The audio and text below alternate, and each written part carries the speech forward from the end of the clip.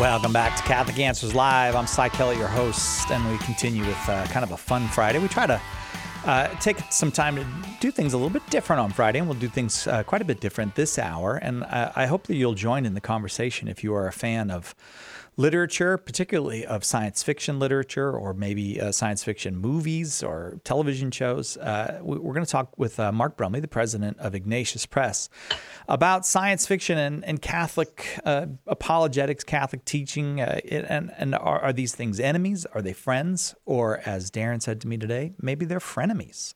So we'll ask Mark Brumley about that. Mark Brumley, of course, as you know, as everybody knows, is the president of the most important, significant, and beloved publishing house in the Alpha Quadrant. Mark Brumley, thanks for coming back with us for another day this week. Yeah, I just saw you yesterday. I know. It's good to have you back. You know what? Apropos our topic, you often, not always, but often introduce me the way you just did. Yeah. And you refer to Ignatius Press as the most important or the biggest or, some I added variation beloved of that. today. Publishing company in the Alpha Quadrant. So what in the world is this? I mean, you ever get questions from people? What's he talking about? No, because I say so many things. I think that people are like, it's just more weirdness from that weird guy. That I think people are like, whatever. I don't know what he's talking about, but then there are a lot of Star Trek fans who know what the Alpha Quadrant is. Okay. I don't know. Quadrant seems to me the wrong word for a circle, but like the galaxy is a circle. And actually, now we know our galaxy is actually in the process at this very moment of colliding with a much smaller galaxy. So I don't know if the whole quadrant system even works. But should I be worried about that collision? Well, how many billion years are you planning on living? Because it will be catastrophic, but it's kind of a slow moving train from 20,000 light years away. Very slow. Yeah. More so than 20,000 light years away. But if you're the kind of person that likes to worry, please do worry about that. Yes. But okay. So but basically in the Star Trek Uber, is that the proper use of the word Uber? I don't know if it is. I'm trying to be all literary because you're here. Yes. They divided up the galaxy into 4 quadrants, and the one that the Earth is in is called the Alpha Quadrant. There you go. Okay, so now people understand a little bit of context for that. Yeah. And every once in a while, we do sci-fi jokes, the two of us. We both like sci-fi. So we do. We both like sci-fi. And so I want to ask you, as a Catholic and as a writer and as an apologist and an evangelist and all those things, what is it about science fiction that attracts you? Because there are a lot of people who, whatever their personal proclivities might be, there are people, and I've talked to them and I've met them, who would react negatively from the vantage point of their Catholic faith, not just their personal likes or dislikes, but from the vantage point of their Catholic faith. They think science fiction is either a bad thing, or they dismiss it as childish because we know there aren't any extraterrestrials. Yeah. We know time travel is not going to happen. Heaven's real, and that's where everything's going. Right. That's funny because I actually agree with all those people who don't believe in extraterrestrials or time travel. I don't believe in either of those things either, which I think is unusual now in our day and age. People tend to think that, there's this very common thing where people say, well, the universe is so big. If you just understood how big it is, you would never think that we're the only intelligent species. To which my immediate response is, it's not big to God. There's nothing big to him. So that's irrelevant. The only thing that matters is, what did God want to do? What did he want to create? And I have no evidence to me is that he created another intelligent species besides the 2 that we find here on Earth, humans and dolphins. Okay, all right. I'm kidding about dolphins. But humans and fairies. You're not kidding about humans, though. You still want to qualify humans as intelligent. I do believe humans are intelligent. But I'm going to tell you something that I think happened to many people in my generation. I can remember. Let me just share 2 events that I remember from my childhood. Okay. One, sitting on the floor of my grandmother's house in Westboro, Massachusetts, watching the astronauts do their thing in space to get ready to go to the moon. And then they would break in with the news. Walter Cronkite would break in with the news like, okay, well, 4 hours ago they blasted off and now they're doing this. And so you were watching in real time the most, what felt like as a 5-year-old, just the most transformative thing. We're going to space. We're going to the moon. So that had a big impact on me. I also remember, I don't know if you recall this, but this for some reason made a huge impression on me. I remember when TV networks started using the Telesat satellite, and they'd go, right, we're reporting to you live from France. And everyone was like, live from France? That's not even possible. Like, how could that be live on our TV here on Cape Cod? And it was because, and we're using this new technology, Telesat, right?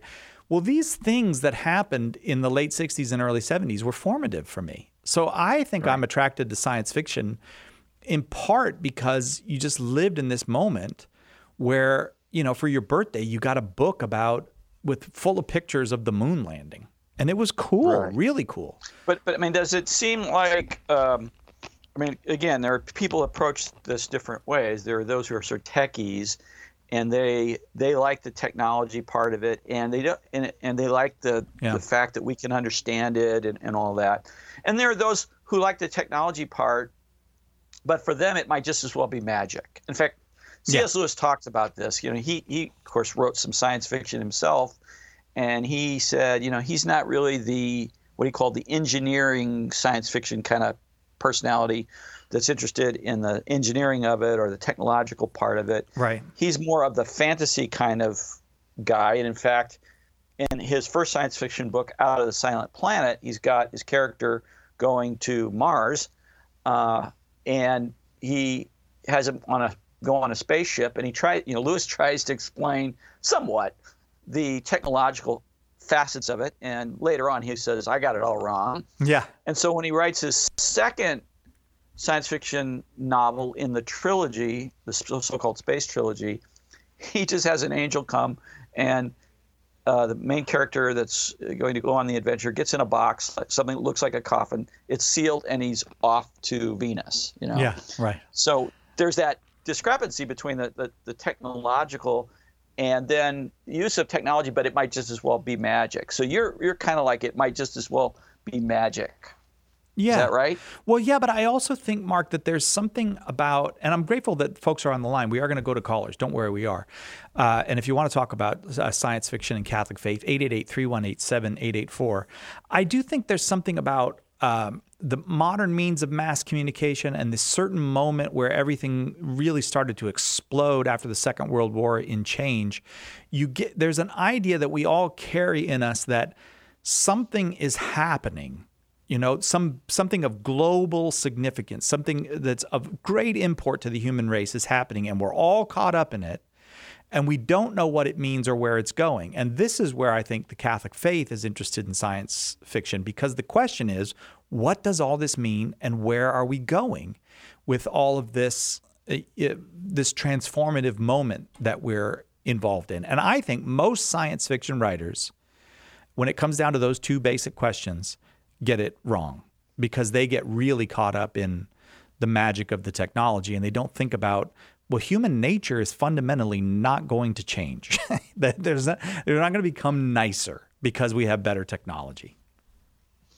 Well, of course, there are some science fiction writers who think otherwise. Yeah, right. I mean, they envision radical changes in humanity, not just going from bad to nice, but other radical changes. Yeah.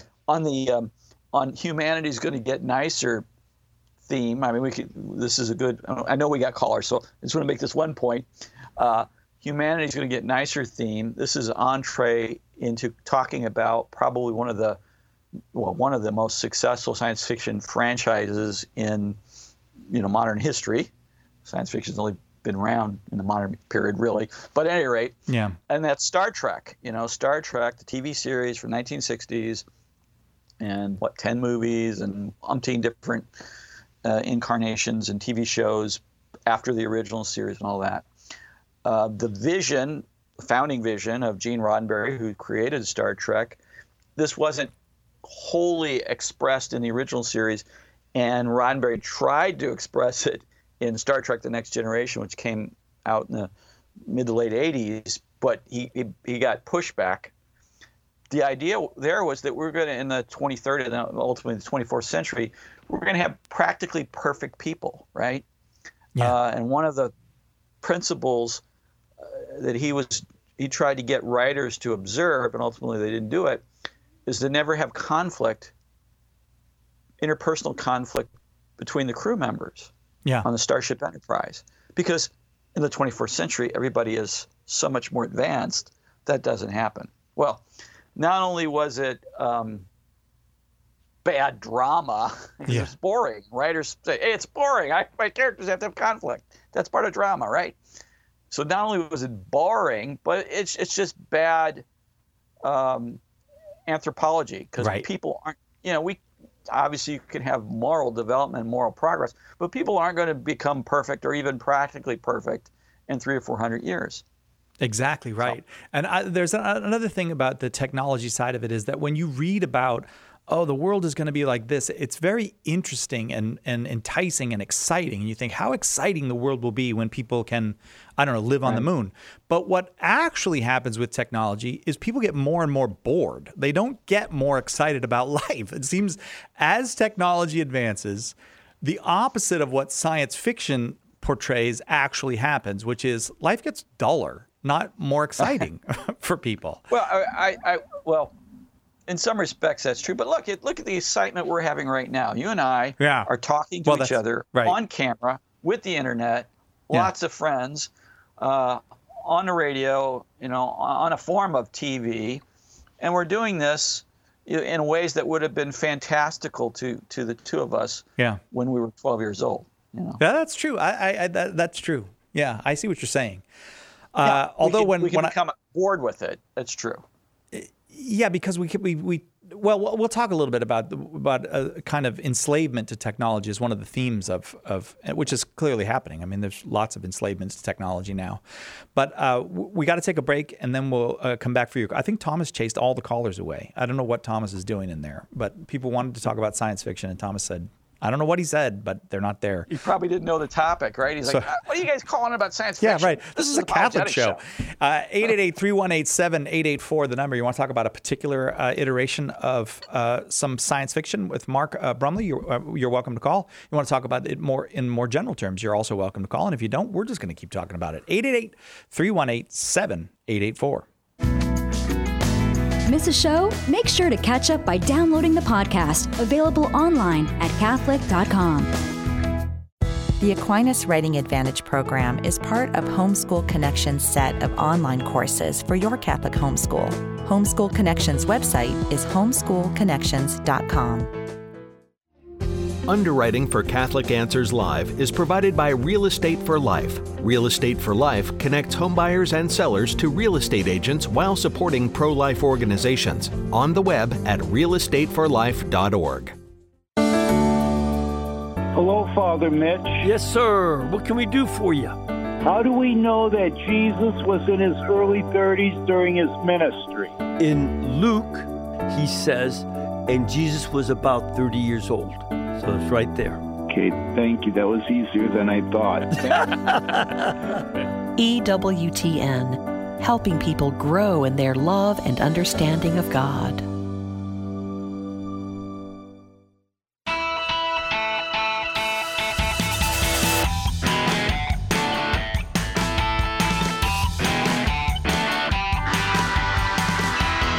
Welcome back to Catholic Answers Live. I'm Cy Kellett, your host, also a science fiction fan. I like it on TV. I like it in the movies. I like it in books.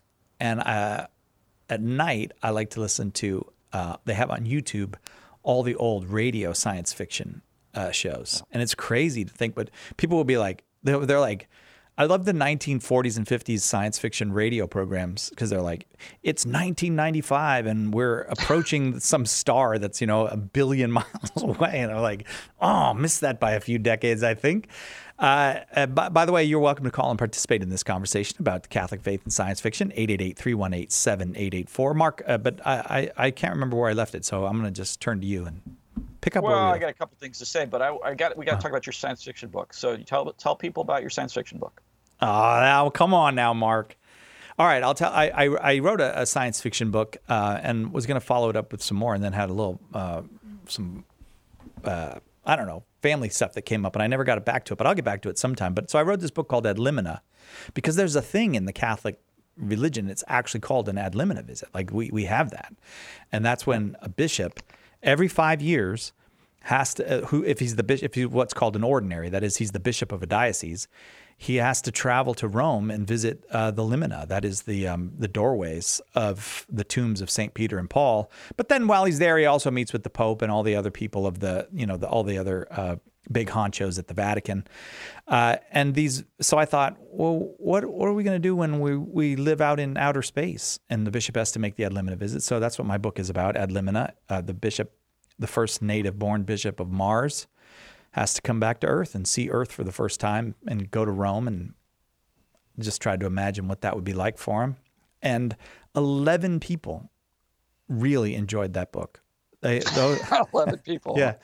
So I knew that the market was there for a book about a Catholic bishop in space, and I found my market, all 11 of them.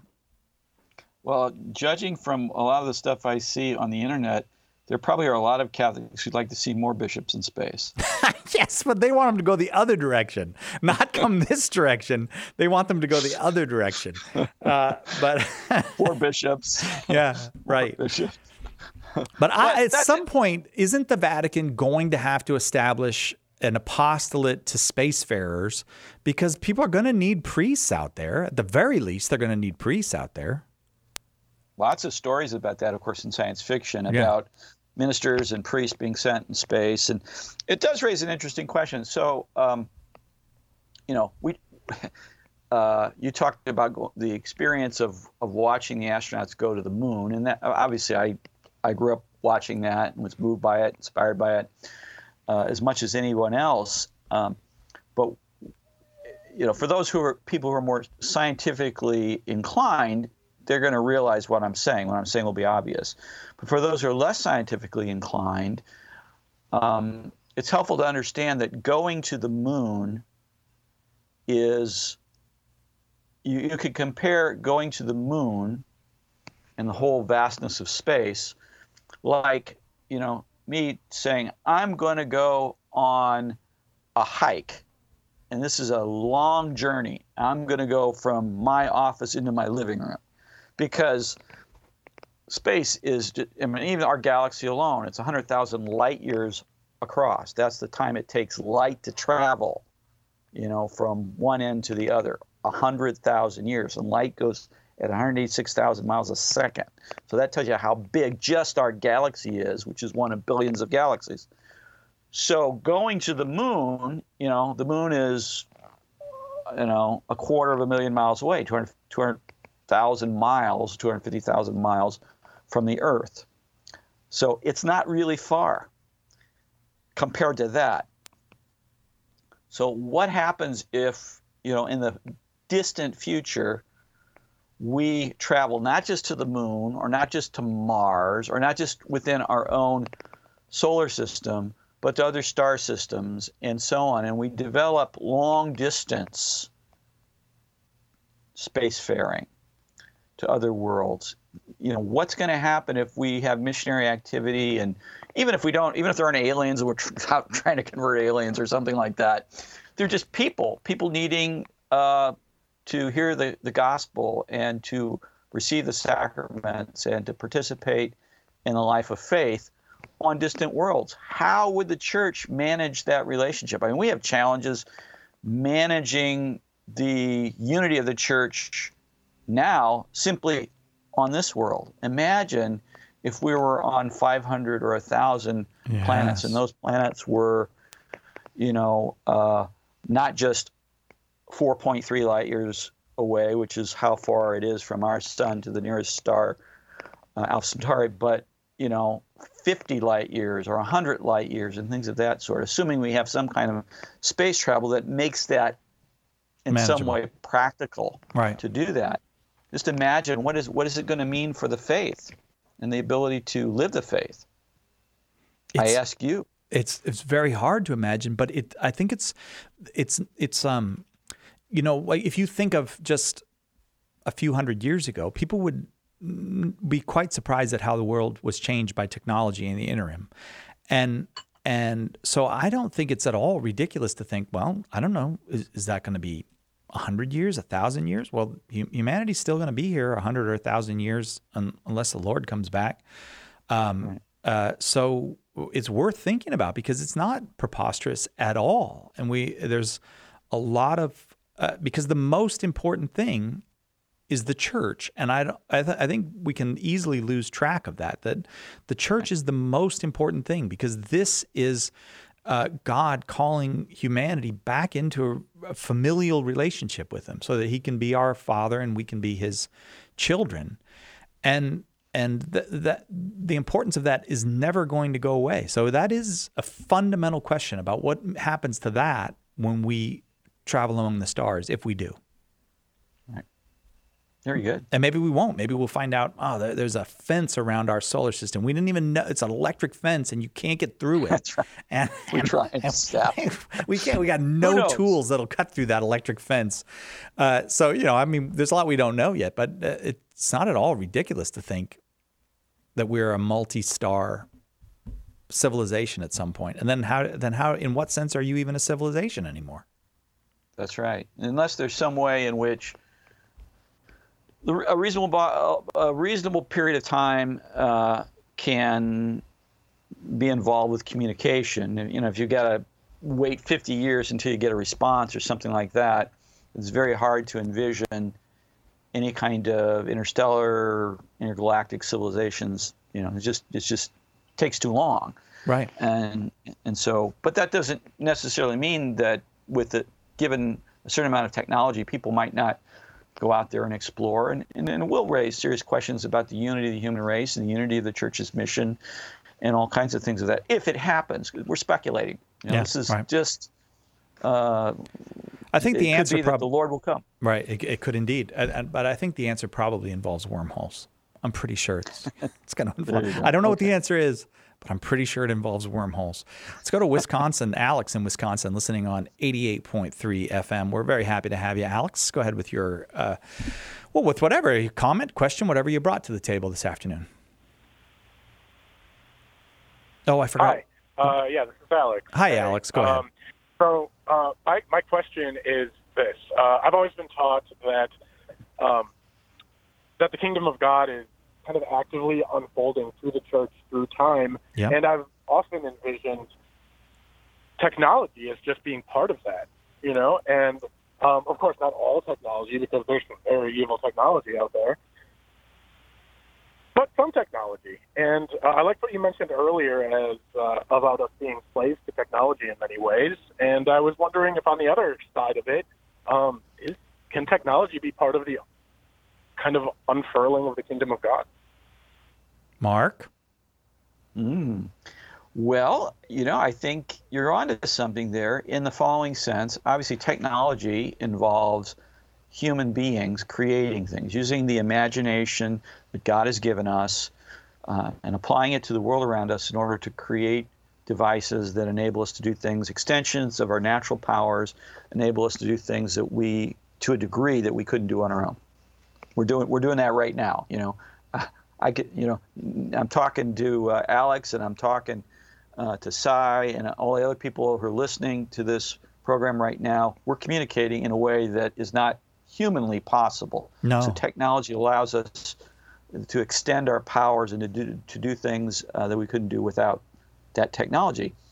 And of course, part of the Apostle of Catholic Answers is to share the Catholic faith with people.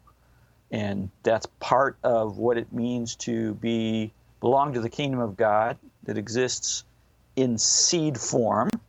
In the beginning of the kingdom, the fullness of the kingdom, we're not going to accomplish. Jesus is going to bring to fruition. But we are seeds of the kingdom. The church is the beginning of the kingdom of God on earth. And so when we use technology to evangelize or answer people's questions or do other things, we use technology to not just to evangelize in the ministry of the Word, but we use technology even in the administration of the sacraments, in that we build churches and we are able to have people come and participate in Holy Mass, and technology allows us, technology of building and the technology of lighting and the technology of heating and air conditioning and all of this, to provide places for worship and places to receive the sacraments more effectively. All of this is a way in which technology serves furthering the kingdom. I want to continue this conversation with you, Alex. We do have more folks on the line, but if you can hang on a couple minutes, we'll continue, because your point is a very, very interesting point. And I want to pick up on some of the things Mark said when we come back right after this on Catholic Answers Live. Here's a question. Is it really possible to be friends with someone who died 2,000 years ago? Maybe the problem is that we've grown way too comfortable with the story of Jesus. Nice man, right? Taught us to love one another, said not to judge people. We celebrate his birthday every year. It's time to put away this small, safe version of Jesus, says Sci-Fi. Nobody that bland could have transformed the world. In A Teacher of Strange Things, Sci presents Jesus Christ undiluted by sentiment, with all his radical words and deeds uncensored. Do you know someone, your son or daughter perhaps, or maybe your mom or dad, who needs the friendship of Jesus Christ? Do you? Order your copy of A Teacher of Strange Things by visiting shop.catholic.com today or asking for it at a good Catholic bookstore near you. Have you enrolled in the Catholic Answers School of Apologetics? Let me ask you a more important question. Do you believe as a Catholic that you have an obligation to share the Catholic faith? In fact, the Church has answered this question, and the answer is that all confirmed Catholics are obliged to share the faith. It's actually in canon law. Catholic Answers is here to help you fulfill that obligation. Our School of Apologetics courses will equip you to help all the people you come in contact with understand what the Church teaches and why. A great place to start is with all the Catholics in your life. Learn the art of apologetics from the best of the best and start sharing the gospel today. Visit schoolofapologetics.com. That's schoolofapologetics.com. Did you know you can access Catholic Answers Live right from your phone or other mobile device? Download the Catholic Answers Live app today. The Catholic Answers Live app, available now on iOS and Android. Coming up Monday on More to Life, the life you were meant to live. We'll look at how the theology of the body can help you live a more abundant life. That's Monday on More to Life, 10 a.m. Eastern, 9 Central on EWTN Radio.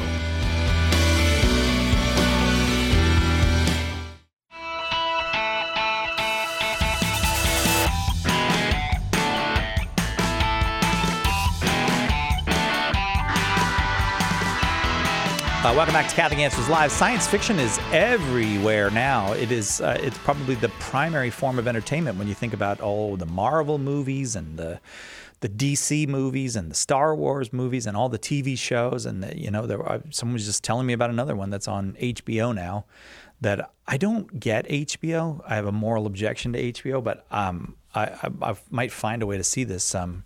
Something about a war in the future between atheists and believers on HBO Max. But it's everywhere. Books, it is probably the primary form of entertainment or an engagement in the world today. So we're talking a little bit with Mark Brumley, who is the president of Ignatius Press, which is located just north of us here in the Alpha Quadrant. And we're talking about science fiction and the Catholic faith. And Alex in Wisconsin asked about the kingdom of God, building up the kingdom of God and the role that technology plays in that. And Mark, it's so fascinating to hear you talk about this. Even the sacraments are affected by technology. I mean, and there's a certain way in which Christ coming in the fullness of time, he didn't come to an utterly undeveloped humanity. He came to a quite well-developed humanity, and technology was part of the spreading of the gospel right from the very, very beginning. But I just wanted to say something, Alex, and I'd be happy to take your take on this too, Mark, is that I am, and this is a belief, this is not something that science can prove or that I think I could prove philosophically, but I think that the highly developed technological society that we live in currently is only possible because of the incarnation of God in Jesus Christ. That the incarnation of God in human history changes the terms of how humans are able to function with one another. It changes our basic beliefs. Christ saying things like, know the truth and the truth will set you free, and the fact that the incarnation changes the way that we even think about the relationship between nature and the divine, and that it frees us in a certain way to investigate nature in the way that no other people had. And when you think about Roman society, well, why did Roman society never advance beyond what it advanced as? It's not that different from the Egyptian society of 5,000 years before it. I mean, it's somewhat different, but not that different. And I do think there is a cap on technological development in pagan societies. I really, truly believe that. But that's just a belief. So I want to throw that out there, Alex, that I think that the kingdom of God brings about a change in humanity that makes a highly complex technological society possible. And then you can consider Mark's points as well. But did we address what you were getting at? Yeah, absolutely. And I agree with your point. I think that the salvation and love, kind of fullness of love that Jesus brought to the world is what makes more complex society possible. And I often think about that when I'm watching all my favorite sci-fi. Yeah. I think there's a limit on what philosophy can understand absent the revelation of God in Christ. I think because of that limit, there's a limit on what science can do absent that revelation. But you don't necessarily agree with that, do you, Mark? I mean, I don't know if you do or not, but sure. I think what comes to mind is Carl Sagan, a writer I read a lot when I was a young man and deeply appreciated, but he was agnostic, and so we had a difference of worldviews in many respects. But in his series Cosmos, which was a science series on television, there's one of the episodes he talks about the ancient Greeks. I think it's where he's talking about the origins of science. He's talking about the ancient Greeks and how early on the pre-Socratics, but that is the philosophers before Socrates in ancient Greece, focused on nature, and they were sort of moving in the direction of the development or the emergence of science because of their focus on nature and causes and basic elements and things of that sort. And then there was the Socratic revolution where Socrates and his disciple Plato focused really on human affairs, politics, ethics, and things of that sort. So the shift in philosophy went from a nature-centric emphasis to a human-centric emphasis, and Sagan, if I'm remembering correctly, speculated, well, what if that hadn't happened? What if the focus had remained on trying to understand nature and so on? Well, we might be 1,000 years more advanced than we are technologically, or something like that. Well, there's a lot you could say about that. Of course, it's possible. And thing one to say about it is it overlooks the fact that Greek philosophers continue to talk about the natural world. Right. Aristotle was a scientist. He talked about the natural world. He didn't wholly transform philosophy into a human-centered endeavor. But even apart from that, I think we could ask the question, well, would we even be here if the basic moral principles that someone like Socrates and his student Plato and Aristotle developed, Aristotle's ethics.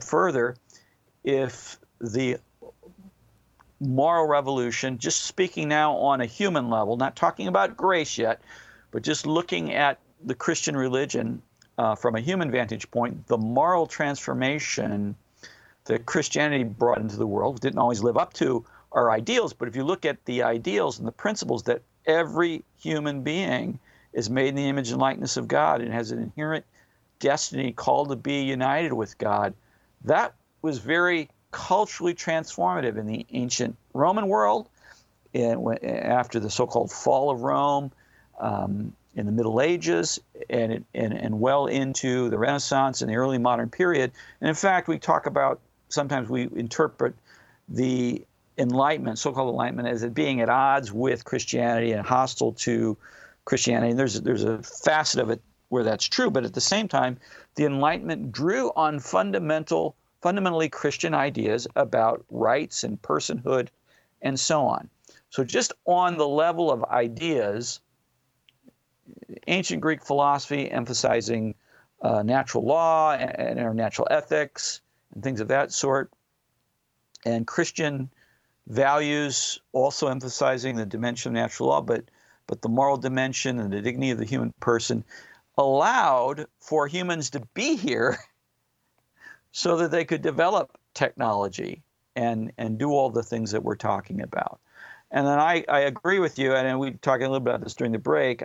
There's a view of human history that says that through the incarnation and the passion, death, and resurrection of Christ and the sending of the Holy Spirit, there's been a sort of spiritual binding or limiting of the diabolical in the world. Not that we don't see grave evils, but can you imagine what the world would have been like if the Romans and other ancient societies had nuclear weapons? Yeah, I mean, they did a pretty good job of butchering themselves and other people with the very primitive weapons and technology they had at that time. Imagine if they'd had nuclear weapons, or if they'd had even our modern non-nuclear military technology. Well, the human race wouldn't exist. And so there's a way of thinking about evil. It's still evil in the world, grave evils. We look at something like the Holocaust, and we say that's a horrible, terrible thing. It shows the manifestation of evil in the modern world and the diabolical extent to which it still exists. But even so, we can imagine a far greater, far more wicked and depraved exercise of evil in the world through the use of technology. And I think the fact that we don't see that is tied to the operation of grace in the world, as well as these ideas and values, again, looked at from a human vantage point, that gave moral stability and political stability to society and so on. So I think all this is bound up with Alex's question about the role of the kingdom of God as being a leaven in the world. That's it. Beautifully said. 11 in the world, and one of the things that I think it has provided the leaven for is scientific and technological advancement as well, which is, I think, is also testified by the fact that Europe, which is not a very impressive place in the year one, is dominating the world after the rise of Christianity in many ways. I'm not saying it's good that Europe dominated the world. I don't think domination is what Christ is calling us to, but those means came about in a Christian society. Alex, thanks for the call. I want to go to Sergio. I don't know where Sergio is, but we're glad you're here. Go ahead, Sergio, with your question. Well, more than a question, it's a comment. I know you commented on not believing that extraterrestrials may exist. Yeah. And I just wanted to make the point that I believe the Catholic Church has no official stance on the existence of extraterrestrials. Yes, I think you're right. Also, I understand that Pope Pius X, I believe it was the 10th, on his deathbed, said that if extraterrestrials did exist, they would be a non-fallen race. And my final comment, and then you can comment after that, is I believe the word cloud is mentioned in the Bible like over 50 times, and it has to do with either coming or going. So if you could comment on those things, I'll listen on the other side. The word cloud, did you say? Yes, the word cloud, yes. Like when the Lord comes on a cloud?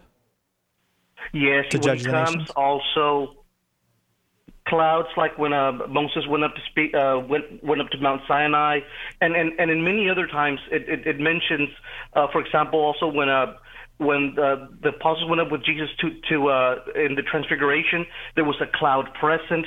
In other words, the word cloud is present many times in the Bible. Well, I'll just say what my understanding of that is: the cloud to the Jewish mind was used to represent very often the mystery of the divine presence, and so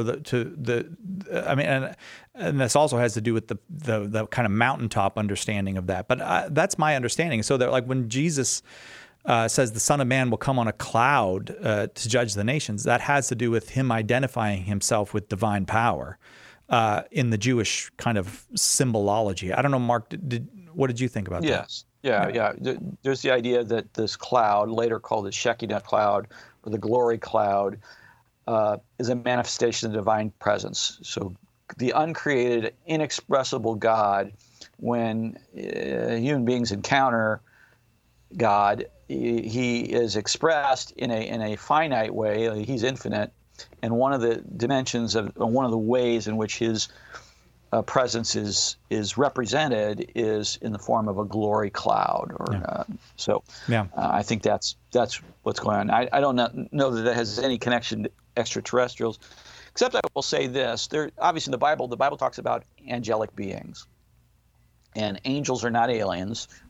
They are extraterrestrial in a certain sense, but they're not extraterrestrials in the conventional sense of because they're spiritual, not material. Yeah, they're spiritual, not material. But it's interesting that there is in the Scripture, there's the uncreated, infinite God. He's personal, not a thing, but a person, subject of knowing and willing, as we use the term person. Okay. And there's a material creation, and there's innate or inert material creation, and there's living material creation. Very simple forms of life, plant life and animal life, and there's human life, which is both animal but also rational and has a spiritual dimension.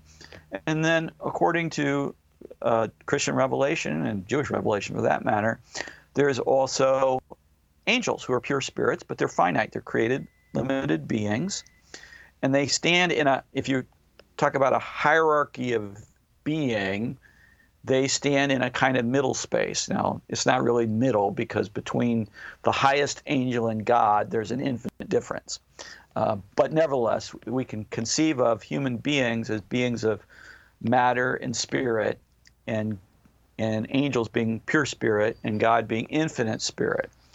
So the idea that there is a hierarchy or levels of being, it's interesting. It has some bearing on the possibility. Not that we can go from that hierarchy of being to any kind of confidence about extraterrestrial biological entities, but it certainly is not inconceivable that we could have beings within our level of being, animals, but nevertheless spiritual, who are at a different level perhaps than we are. The question is, how would we look at them? Would we look at them as aliens and radically different from us, or would we see them on a continuum with us?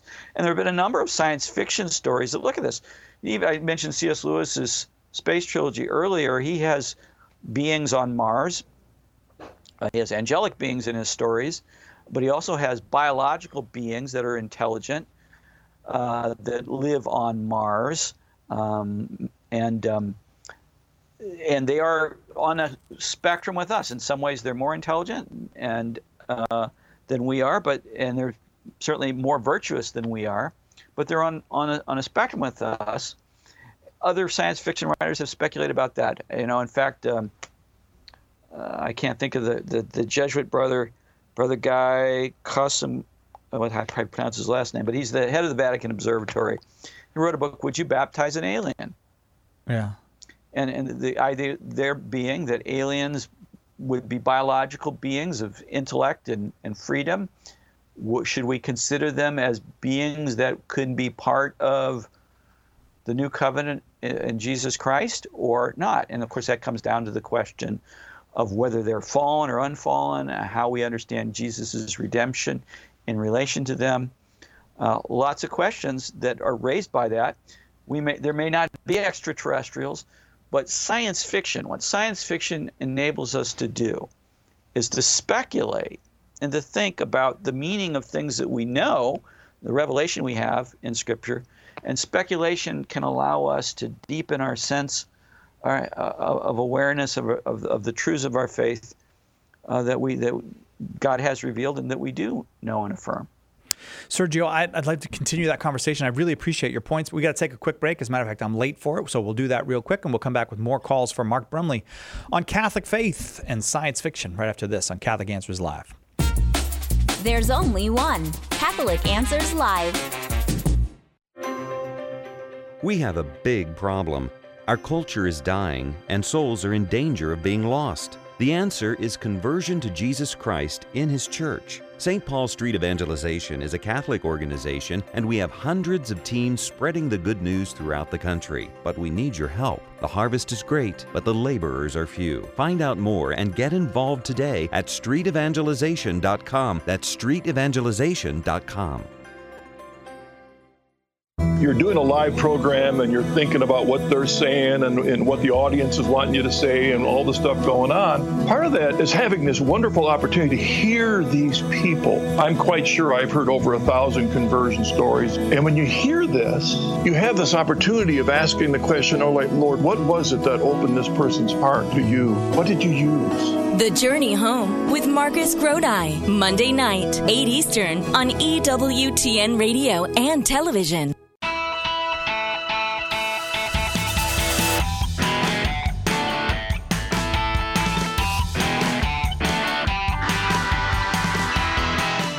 Welcome back, Catholic Answers Live. I'm Cy Kellett, your host. We're talking about science fiction. Science fiction's taken over the world. It's everywhere, and sometimes in places where you don't expect to find it. This very, very high-level literature that is science fiction these days. And there's also the old pulp stuff, which I really like myself. Mark Brumley is of the literary sort. He's the president of a publishing house. He's the president of Ignatius Press, here to talk with us about all that. And more folks on the line want to talk about science fiction and faith. You want to do that? Let's do that. But I have to say, we've published a few science fiction stories. Oh, yeah, tell us about those, will you? Michael O'Brien's Voyage to Alpha Centauri. Right. And Michael O'Brien isn't usually a science fiction writer, but he, thought he'd take a shot at it. And so he wrote Voyage to Alpha Centauri. And we just published a book which is, borderline science fiction fantasy called Providence Blue. Oh, yeah. Which has as some of its characters H.P. Lovecraft, who wrote more horror fantasy, but there's an element of kind of science fiction-y kind of stuff there, and Robert E. Howard, who was the inventor of Conan the Barbarian, and there's a kind of science fiction element to this story. So anyway, I mentioned that. We've done a little bit of that. Check out Ignatius Press. Ignatius.com is where you can go find out all the stuff they've got. We're going down to Tim in Sarasota, Florida, listening on EWTN Channel 130 on Sirius XM satellite radio. Tim, thanks for your patience. Go ahead with your comment or question for Mark Brumley. Sure. Thank you, Cy. My question is, at what point can a technology addiction become sinful and something that should go to confession? So thanks a lot. Tim, I'm sorry. Could you repeat that? I was checking Facebook while you were talking. So no worries. I'm just kidding. Hear me now? No, I'm only kidding because what I was saying is that would be sinful if it was interrupting normal human relationships, like not listening to other people. Then that would be sinful. But Mark, I was just a little joke there. Tim, Mark, go ahead. Yeah, so we'll distinguish something that's wrong in itself, and then how culpable we are for it. And as normally when you do something that's wrong or sinful, we talk about being culpable when you know it's wrong and you freely choose to do it. The problem with sin is that you can do something repeatedly and it can become an addiction or it become a vice, and your freedom is diminished, and therefore your culpability may be diminished. But whether your freedom is diminished or not, you're still enslaved to a behavior that is at odds with your purpose, your God-given purpose. Sometimes this comes up when people will talk about, say, pornography addictions, or they talk about substance abuse addictions, and they rightly say that people can get to a place where where what they're doing, the wrong thing that they're doing, they're no longer culpable for because they've lost their freedom due to the addiction. Well, we can still be culpable especially if we're culpable for getting in the situation to begin with. And even in the situation, there are varying degrees of freedom that we have and varying degrees of culpability, therefore. But in a certain sense, that's beside the point, because you got the problem. You got to deal with the problem. And grace can help us do that, but we still have to deal with the problem. In technology, because it's super convenient and it can overstimulate and hyperstimulate and all these kinds of things, can be something that we develop an addiction to. And there's obviously a lot of science on this in terms of the biochemical relationship between technologies and the kind of highs we get in response to technological stimuli. And it's a problem, and we're going to have to deal with it. Many years ago, Father Brungs, who was a Jesuit in St. Louis, whom I knew, who founded the Institute for the Theological Encounter of Science and Technology, tried to warn Catholics back in the 70s and 80s, about the impact that technology was going to have on us in the future. And he talked about genetic engineering, he talked about computers, and he talked about other kinds of technological modifications of human beings. And he said, this is going to be a big problem because human beings are going to become addicted. They're already addicted at that time. They're already addicted to television. What's going to happen when you can create artificial environments, through media and things of that sort? Science fiction, Star Trek, holodeck, where you can, using holographic projections, create all kinds of fantasy worlds. In fact, interestingly enough, on Star Trek Next Generation, they had such a thing called holo-addiction, people who became addicted to the holodeck, and that kind of thing. So these are real questions, and we can develop technology, but people talk about the nuclear bombs. Has our technological ability surpassed our moral wisdom with respect to something like nuclear weapons? Well, you don't even have to go that far. You can just talk about the information age and the internet. Has our ability to create and use technology for communication in the information age surpassed our ability to use things virtuously? Well, we'll see. So that was a good definition. So when it surpasses our ability to use it virtuously, then we're in danger of sin. Yeah. And a lot of science fiction stories deal with these kinds of scenarios. Even Brave New World, Aldous Huxley, one of the early dystopian novels, deals with the dangers of first of all, artificial creation of human life, but also drugs and the manipulation of human beings through drugs and things of that sort. So there's a lot we can talk about in this area. Okay, Tim, does that make sense to you? Yeah, thank you. Thank you. I really appreciate you participating in our conversation here, having a little fun on Friday, talking about science fiction and Catholic faith. I want to get Teresa in Philadelphia on, listening on Holy Spirit Radio. Teresa, you got to be quick, though. Okay, so my question is, if the aliens really do exist, wouldn't it be mentioned in the Bible? Oh, maybe they're fallen angels or something? Well, I think when we're talking about angels, when we're talking about aliens or extraterrestrials, we're not talking about angels. So angels are a different kind of being. I think we have to be careful not to suppose the Bible tells us everything we need to know about the universe around us or the world around us. There were back in I think the 6th century, there was a minority opinion among a few Christian scholars. Most Christian scholars knew the earth was round, but there were a few who thought the earth was flat. And one of the arguments they made was, well, the Bible depicts the earth as flat. And if the earth were really round, surely the Bible would tell us that. Well, that's a misunderstanding of what the Bible's for. It's not to tell us how the heavens go, but how to go to heaven. I like that line, Mark. I wish I could claim credit for creating it, but it goes back to Galileo. So. Teresa, thanks very, very much. Really appreciate that. Mark Brumley, it's always good when you're on. That's twice in 1 week we've had you on. That's a pretty good week. Well, I feel the same. It's always a good week when I talk to you. Twice in a week. Outstanding.